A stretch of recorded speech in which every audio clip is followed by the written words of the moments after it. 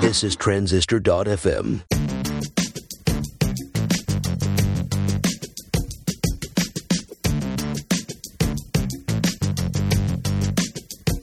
This week I got into the meat and potatoes with Mr. Chase Reeves. This is part 2 of our discussion. We talked about the struggles of building products, especially when you're just starting out and you're trying to figure out which direction to go in, what you're good at, all that kind of initial stuff. Then we got into the actual logistics of how they built Fizzle.co. Let's start things out with our great sponsors. If you're creating an application that needs charts or a dashboard, Fusion Charts is a JavaScript charting solution trusted by developers around the world. And their charts work across all platforms, PCs, Macs, iPads, iPhones. You can download a free trial at fusioncharts.com. And if you are trying to manage the software development process and you've got a team of 3 or more people, try Sprintly. www.sprint.ly really brings a lot of transparency to the development process. You and your team can try Sprintly for free by going to www.sprint.ly, and then when you want to sign up for a billing plan, use the product code ProductPeopleTV2013. That'll get you 10% off. Now let's get back to my discussion with Chase. Well, you brought up something that I wanted to talk about anyway, which is, because you mentioned you just had a kid and you were out, looking for work and stuff like that. And I wanted to talk a little bit about the struggle, that struggle in the beginning, whether you're, like, if you're unemployed and you have, a wife and kid at home, there's a struggle of, I got to get work. I got to get some income in here. Yeah. And it's kind of like that when you start a business. Yeah. Like at the beginning, I interview a lot of people and I talk to a lot of people, and it seems like some of those folks with a lot of experience that have been doing this for years and years and years, they've either forgotten about the struggle, or maybe they didn't have it because they were young and they had no expenses. But you've got a wife and a kid at the house. You got to pay for those gluten-free crackers that you keep talking about, Yeah. So tell me about that. Tell me about, you're building Fizzle right now. What's that like? Like, did you guys start from $0 a month and you're just kind of building it up from there? Yeah. So, well, I see 2 things here. First of all is when I was, like a few years ago when I was young and trying to figure this out. And then there's the what you just said with the Fizzle building. What was it like to build that up, or what is it like right now? So I'll address both of these, one after the other. Okay. First of all, going back a few years to watch myself try to figure out who I am and what I'm here for. Like, I feel for that guy. I really do. Like, this is part of the reason why I love the work that I do so much, is because I've discovered so much about myself through it. What I was trying to discover in the Jesus stuff was the same thing. Who am I? What am I here for? And I got a lot of it there. Same thing with the Enneagram and Myers-Briggs and stuff like that, right? Mm-hmm. I've always been kind of hungry for that stuff, looking for insights about me, because I always just, I don't know, I felt like I didn't really know who I was. Or when I'd say something that felt like me, or maybe I said too many things that I didn't know if it was me or not, right? Yeah. I feel like for an upper middle class Bay Area kid growing up here, it's like that's what the struggle is, and half the time you just you just stop asking the question because drugs are so fun. Other times you're just like, you stop asking the question because, like, so clearly this is the path that's set out for me to become an investment banker. Yeah, yeah. Can I just stop you there? Because I think I can identify with that feeling. I think a lot of people feel like that in this space. Like this kind of space where people are, telling people how they can run a business or how they can build a product, and there's always kind of like this carrot that they hold out in front of you. I don't know if it's a carrot, but this idea that, if you truly knew yourself, or if you knew the secret about yourself, that's it. If you knew the secret about yourself, you'd be able to, kind of fully realize all this stuff, or you're just missing this one piece. And that stuff always drove me crazy. Yeah, totally. Because I never knew if it just gives you so much doubt of like, do I know myself? Like, if I know my Myers-Briggs score, will that help me get a better job? If I, do the Colby, so how did you kind of reconcile all that? I guess I could tell this story. You okay with it? Yeah, definitely. Okay, so I was. It was a rainy. This is thunder and lightning. It was a rainy, cold day in Portland, Oregon. There was a young man with a large nose and a parka on walking his son to the park. And so it was sort of drizzly in Portland. It was gray and dismal. I had been listening to some interview, let's say for the sake of argument, it was your interview with Jason Calacanis, or something. I can't remember what I was listening. Oh, no, it was an interview with Jason Fried. And he talked about how the first thing he does every morning is he wakes up and he looks at that sales dashboard. And he wants to see which way the needle moved. And I was... like, it kind of stuck with me. And then the next day I'm taking my kid to the park, and I am just in full-on existential crisis mode, right? So I'm walking into the park just around the corner from our house. We walk there. I try to kind of get him to go play by himself, and I fire up Evernote, and I start recording a voice note. And in the background throughout this note, you can hear my son like, "Daddy, come play with me." And I'm like, "Hold on, Daddy's working." And I'm like, what the fuck is the point? Why am I working so fucking hard? Why would I try so hard if when I get to the top of the mountain, the first thing I do when I wake up is look at a sales dashboard? Like, why on earth am I working so hard? Why wouldn't I just become a janitor, literally clean up other people's shit for a living, get my 2 weeks a year, spend some time with my family, try some interesting drugs, get like super into vinyl or some shit, like play in a super just super decent blues band or something like that. I like this janitor narrative. Right? Like I could really go like for the Portland dream. Yeah. And I could do that. Why would I try so hard to make something if this is what it looked? Because like up to then it was like, okay, I want to be successful. I want to be successful. I want to be successful. Never once thinking about what do I mean by successful. Don't worry about what that means. Like, let's just keep heading up this mountain because we got to work hard and we got to do the thing and this feels good and yada yada yada. And then I saw this picture, and this is a reductionistic picture of what Jason Fried it looks like at the top of the mountain, so to speak. But I saw him as a guy who's like really done the thing, like built a business he's proud of. He's continued to sustain it. He's done. I like a lot of this, right? We all do, right? They're the love child of every single person who's trying to build their own thing. Yeah. But then so I saw that. I was in this moment. My son's in the background, Daddy, play with me. I'm recording in Evernote, like having an existential crisis, and I'm like, so what the fuck is the point? And okay, this is where it gets weird, all right, as if it wasn't weird before.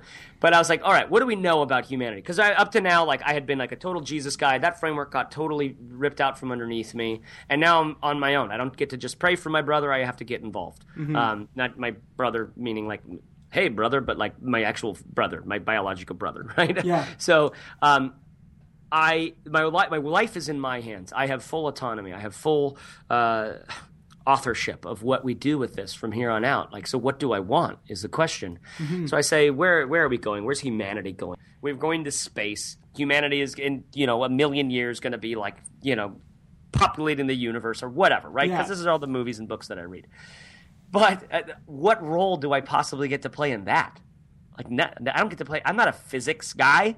I can't create some. I'm not going to create some fucking rocket or some shit. I don't have an electric car company, right? Yeah.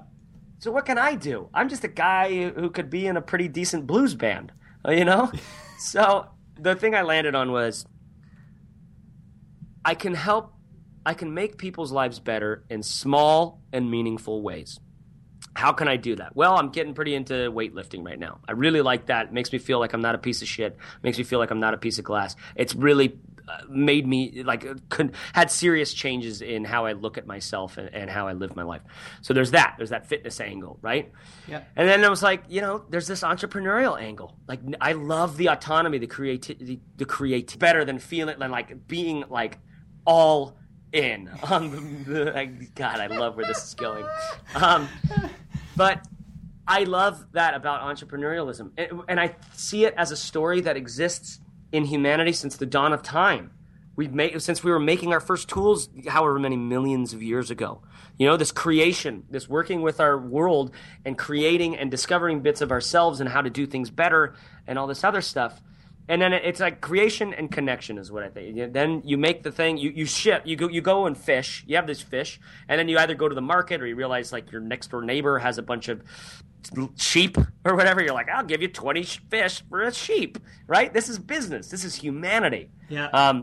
So I saw this as an essential human story. I saw the autonomy, the creativity, the independence that comes with it. And these are all personal development themes that I've always been interested in. And I was like, fuck it, let's do that. Let's make people's lives smaller. Let's make small people's lives better in small and meaningful ways through the lens of entrepreneurship. And so that's what started me. This is when we were actually creating Fizzle at the time. It was this way when we were kind of concepting it. And so all this stuff was deep within me, and I was like, okay, this is the rest of my fucking life. I am going to serve people who want to build their own thing, and I am not the expert. I'm not Paul Graham. I'm not Brad Feld. I'm not Seth Godin. I'm not these guys I look up to, and I cherish every one of their morsels that they let drip from their plate. Yeah. But I can pay attention to them, and I can pay attention to as many entrepreneurs as I can over the next 15 years, so that by the time I'm 50, I have got some serious things to say about this, and specifically what it's like to be an entrepreneur, the personal journey of being an entrepreneur. This to me is probably, at least now, where I'm most interested in. Mm-hmm. So that's my whirlwind story. Yeah. So so there's kind of the existential purpose. That's your mission. Yeah. And how do you balance that with this need to make a dollar? Right? Right? That's a question, Justin. I was going to ask you the same freaking thing. I don't know. You just where do you have the opportunity to make a dollar? Can you try that there, right? So we had this big audience at Think Traffic, and we had Corbett and myself and Caleb, and we knew how to make content, quote unquote. I hate that word, but I have to use it for some reason. I can't find a better one than content. I'm a content creator. Yeah, it's fine. Let's just take it back. Whatever. Yeah, exactly. It's fine. It's a good word. We know how to make this stuff. I like that. Yeah, let's reclaim content. Yeah, that's good. It's kind of like there's a hipsterism or I don't know. This kind of I don't like that word content, or I don't like that word. Well, who gives a shit? It's a word. There was someone at XOXO. I can't remember exactly who it was, but he talked about that a bit. It was Jack Conte of Pomplamoose. He had a great talk. I can't wait till those XOXO videos go live. It was insane. But anyway, so you guys are good at content. Yeah. Sorry. Yeah. We know how to do a lot of this stuff, right? We know how to build an audience. We know how to create it. We have a big audience. We see this need. We know how to create something valuable for these people, right? Do something that helps people in small and meaningful ways. So let's roll this into we've already sold several products before in our history. Let's make one that kind of rules them all. Let's make the lynda.com of starting your own thing. Specifically right now, your own online business, because that's what we know really, really well, probably as good as anybody else out there. So that's what we did in Fizzle.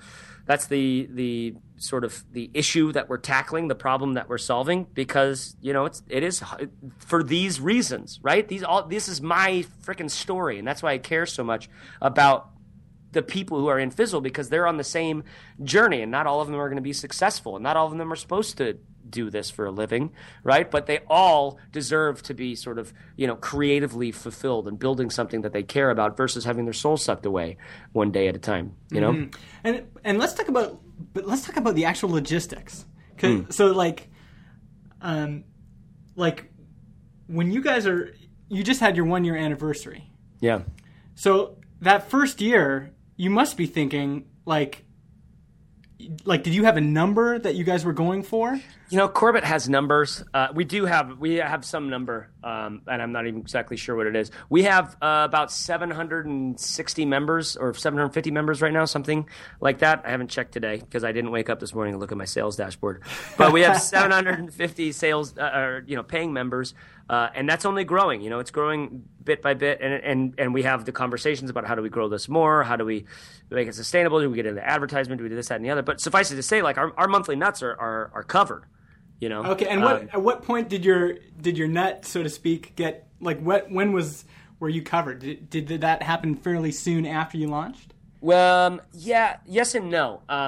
It kind of did. Well, so we have a big audience at Think Traffic. we launched into them with an email that's saying like, hey, we're going to let 150 people into this alpha thing of this new thing we're making. It's brand new. There's sawdust all over the floor. You might cut yourself on some broken glass. We're still cleaning things up, right? Yeah. But you'll get in at this lower price, and you'll get everything sort of for life at this price, right? So we did that, got 150 people in, sold it out in just about 2 hours, which I was just like, no way, right? Yeah, that's amazing. This is the first launch I've ever been a part of like that. But out of how many people on the list? Good question. I always say 50,000, but I think it's more like 45. Okay. Something like that. So, or 30, something, I don't know, a lot.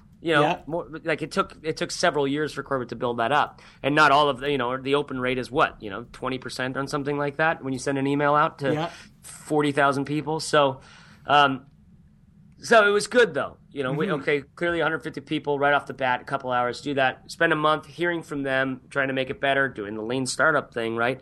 Launch beta, another 150 in, sells out in I think it was like 3 or 4 hours.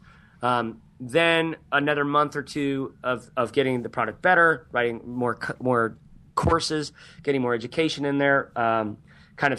Luckily, the best people we could possibly have got into it. So part of me feels like, well, we've made a really great product in Fizzle. But part of me is like, I have nothing to do with it, because so much of what makes Fizzle great, I think our training is sensational, right? Mm-hmm. But then the other 50% of this thing is the community.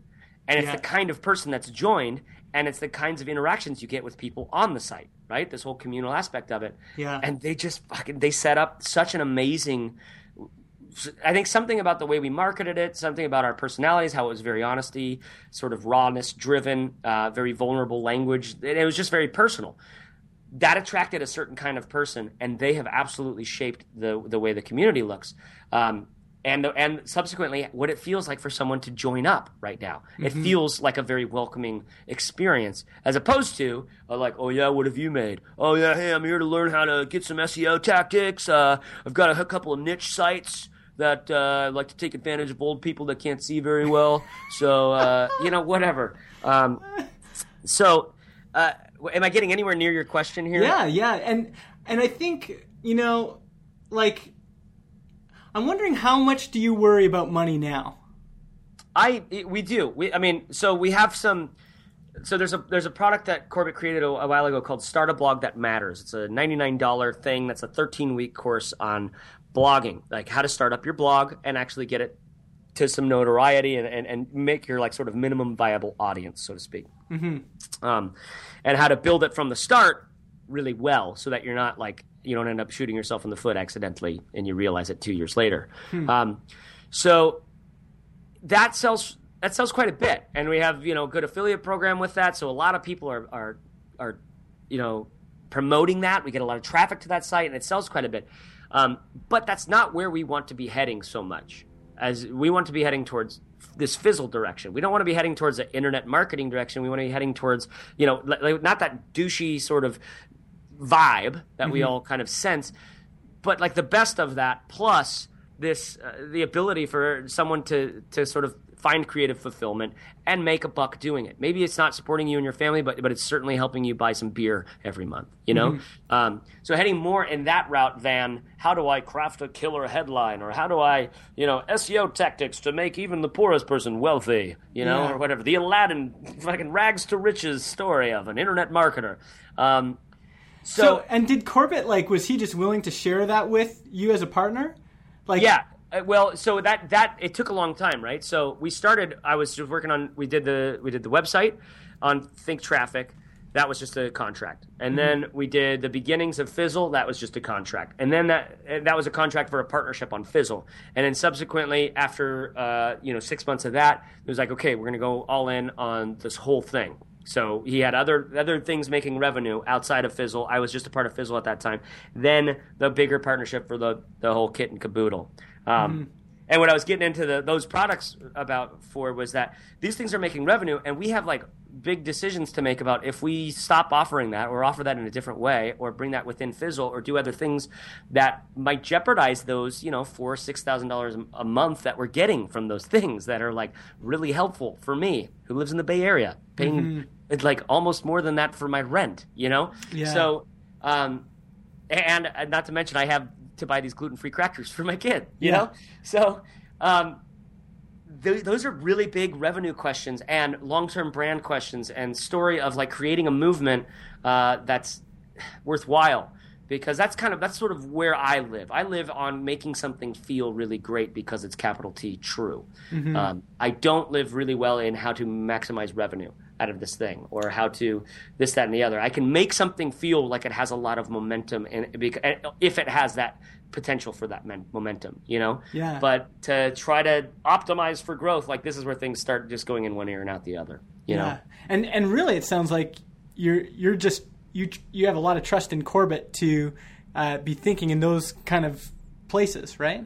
I absolutely do. He's daddy, I'm mommy. Caleb's the kid. But yeah, I really do. He's great at this stuff. His ass is on the line as well. And so we're both very much in it together. And frankly, he's just been he was really gracious, took a chance on me to develop his website after I hadn't done very much work for a long time. And that ended up being a massively successful redesign. He loved it, and he loved working with me, and he loved what I could bring to the table because I am just that golden retriever type. You know, I'm not going to be able to contribute to the monthly revenue spreadsheets the way that I am, able to just throw together a homepage that sells out in an hour and a half. You know. Yeah. And what are some other things? Because now you're interacting with a lot of people that are starting. Yeah. And like I alluded to before, people that have been doing this for years and they've already kind of covered their net, as you say. They're not worried about that anymore. It's like out of their mind. Like they don't even think about that. But for those people starting out, what's kind of the common struggle that you've seen, and how have you helped people get over that? Well, right now we're in the middle of a couple courses that we're writing. One of them is on like these intro courses to Fizzle. One of them's on the business, and one of them's on the entrepreneur. And I think we hear a lot about the business. We can go look at business model generation or lean canvas or things like that. We don't hear a lot about the entrepreneur and what it's like to do this. Why so many burn out? Why so many businesses? Why so many founders end up quitting? Yeah, right? Exactly. And in that course, which is sort of my wheelhouse, I'm talking. I get into a lot of things that I'm, passionate about, but basically, summed up, it's about setting the right expectations about how long this is going to take and how much work it's going to be. Meaning you can absolutely have a successful business in 10 years. No doubt about it. You can do that. You can do that if you start right now, paying attention and learning and persevering. You can make something that somebody wants. You can have a really successful business doing that, making that thing and selling to them in 10 years. So the challenge typically becomes because we don't know, founders don't know, or hopeful founders don't know, they are expecting this to happen within the next year. And they should be thinking about it over 4 years, probably. Yeah. And then also, like, there's this real rush and it's kind of hip to talk about quitting your job right now. And I love telling people they should be an apprentice under someone for a while. Find someone who's doing something you're interested in and work for them, whether or not they can pay you. Let that be your side business for a year. Learn as much as you can. Caleb did this with Corbett, and now he knows exactly what it's like to run a large site, to create a product and launch it, to do all of this stuff, right? Because he's seen behind the scenes of all of that, and he's been wildly helpful to Corbett through that. Caleb's been with Corbett longer than I have. So the apprentice thing, being able to find someone that you like what they're doing and buy them coffee and hang around like Bob from Mad Men, being around them, being helpful to them, whether or not you can make any money doing it, because you look at this over the next 10 years and you see that as a valuable lesson to learn right now.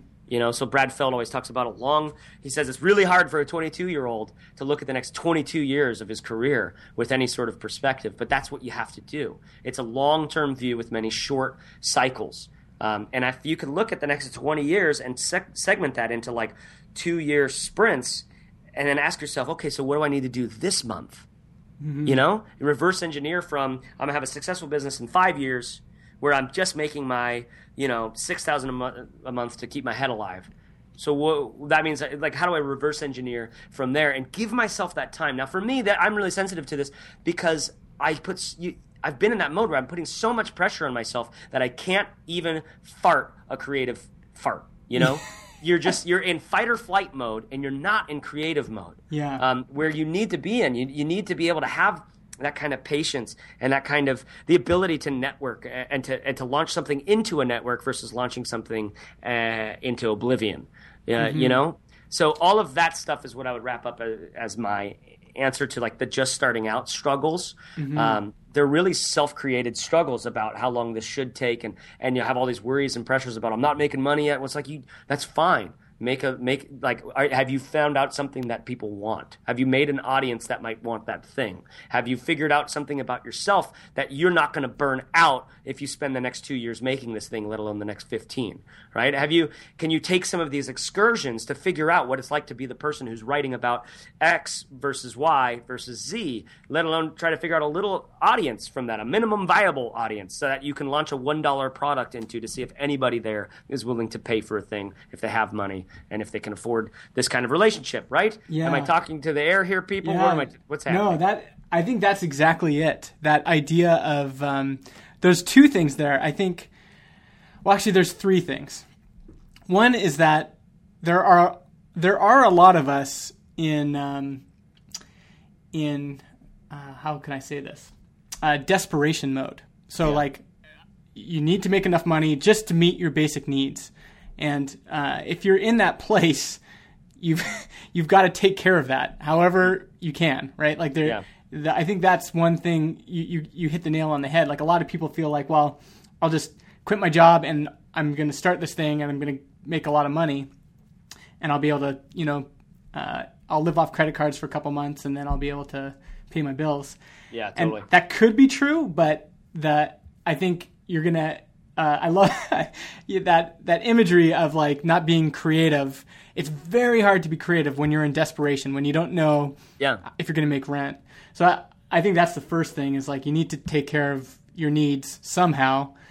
The second thing is like kind of going from that point, like you said, like what are my needs, and then working back from there and saying, okay, well, if my needs are, whatever it is, if it's $50,000 a year or $100,000 a year, whatever it is, working back and saying, well, what would it take to get there reasonably, right? Mm-hmm. And then kind of working back, like you said, and then you actually have a timeline. Like then you have, well, based on, my limited experience and you might put the timeline out further if you've never sold a product in your life. If you've sold something before and you know what it takes, you might be able to have more precision, right? Yeah, absolutely. And then the last thing you mentioned that I thought was so good is like starting small. Like I talk to a lot of people, and I think people have great ideas and they've worked on projects, but until you've sold that first thing on the internet to a stranger for $1, you kind of don't know what to expect. Yeah, absolutely. And people, they want to sprint before they've walked.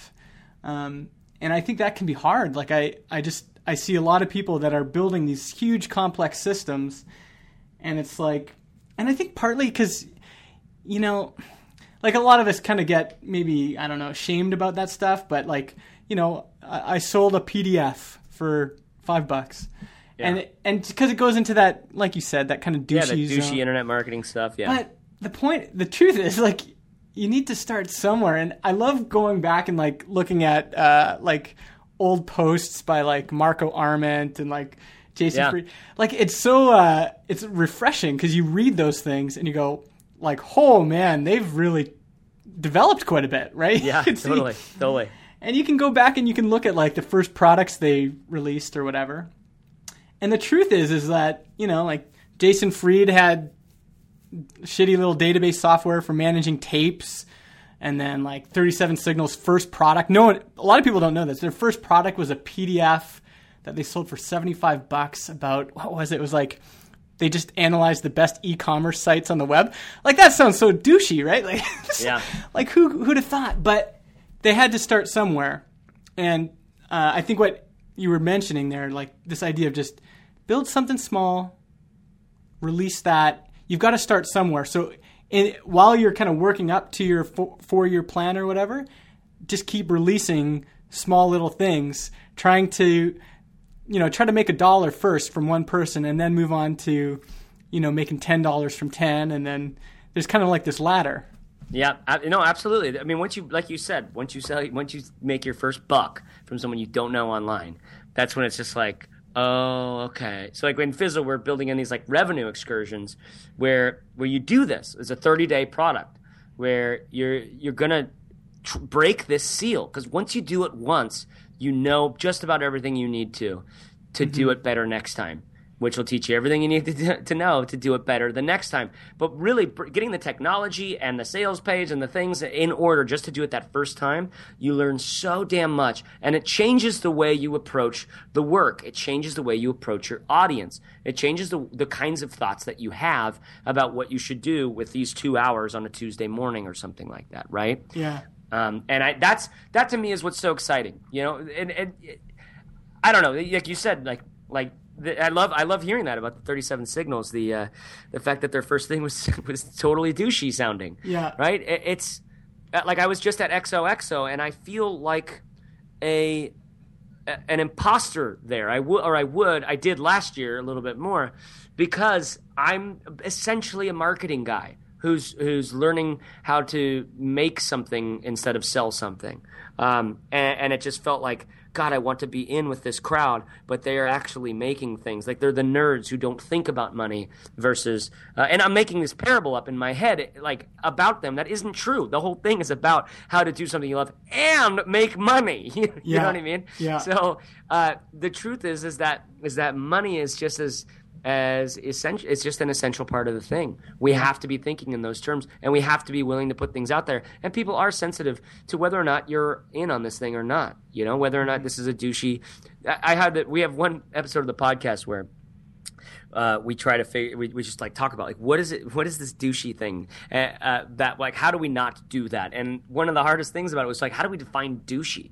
Because what I realized is everybody's a douchebag to somebody. Yeah. Justin, you look like a douchebag to someone else. Like when I went onto some site looking at like what does douchebag mean, like it looked like they were talking about people who wear affliction shirts. And when I think of a douchebag, I think of people like in the marina in the city who are like I don't know, like they're wearing topsiders because they saw them in a magazine or something like that. I don't know. There's like a money thing there, and there's something like that. But really, what it comes down to, I think, first of all, everybody's a douchebag to somebody. You don't get to put something online without someone being able to say, "What a douche!" Yeah. Right? That's just going to happen. Welcome to YouTube commenting. Yeah. Second of all, I think what's essential to douchebaggery is a sense of I have no problems stabbing you in the back to sort of climb up over you. Yeah. And it's this veneer of kindness and of service on the front that ends up being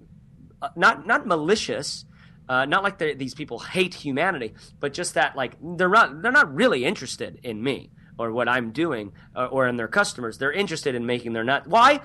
Because so they could buy their kid gluten-free crackers. Yeah. Or so they can fund the lifestyle that they want to live. These are fine things. I'm trying to get this same shit, right? Yeah. So it's like even when you are a douchebag, you're not actually all that bad.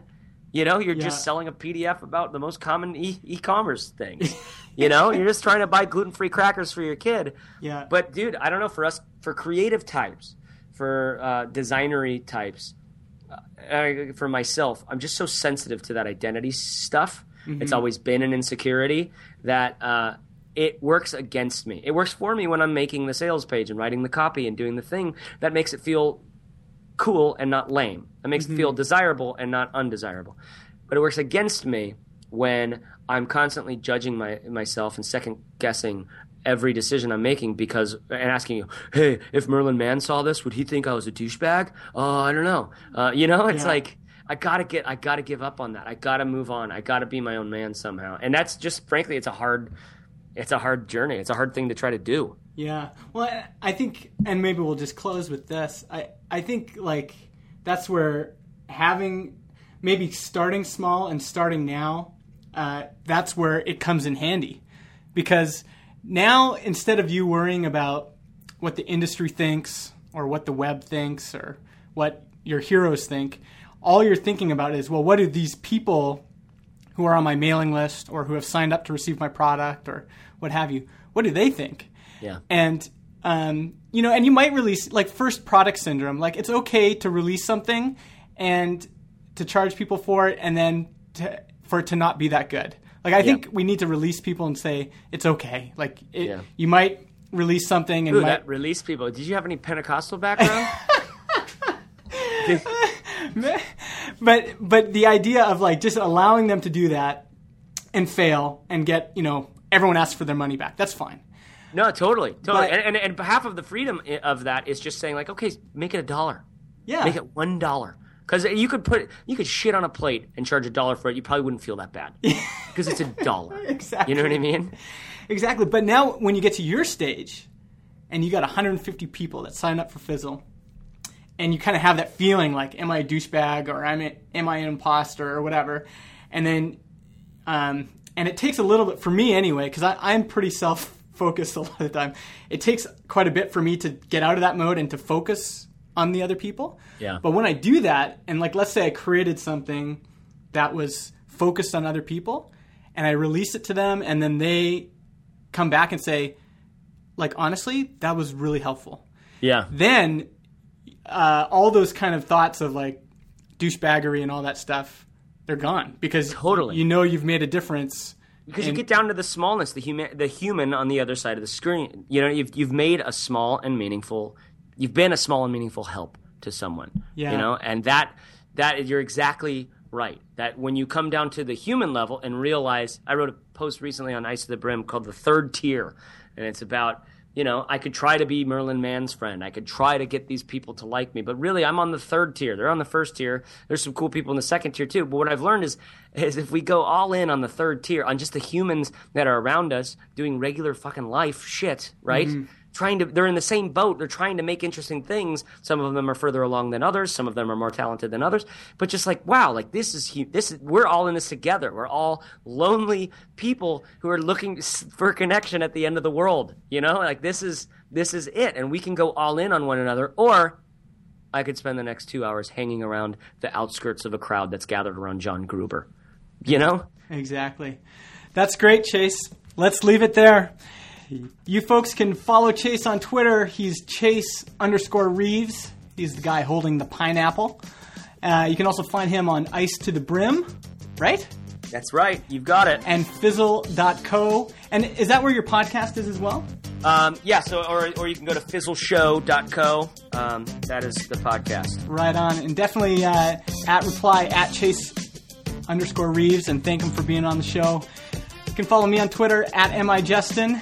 And we will see you all next week. Thanks. Thanks so much for listening. Please go out and check out our sponsors, Sprintly, www.sprint.ly, and Fusion Charts, fusioncharts.com. Come back next week where I'm going to be talking to Ruben Gomez of BidSketch. Ruben is super smart and has a lot of really practical application stuff that you can use when you're starting your product business. I call him the next Rob Walling. You're going to really like it. I'll see you next week.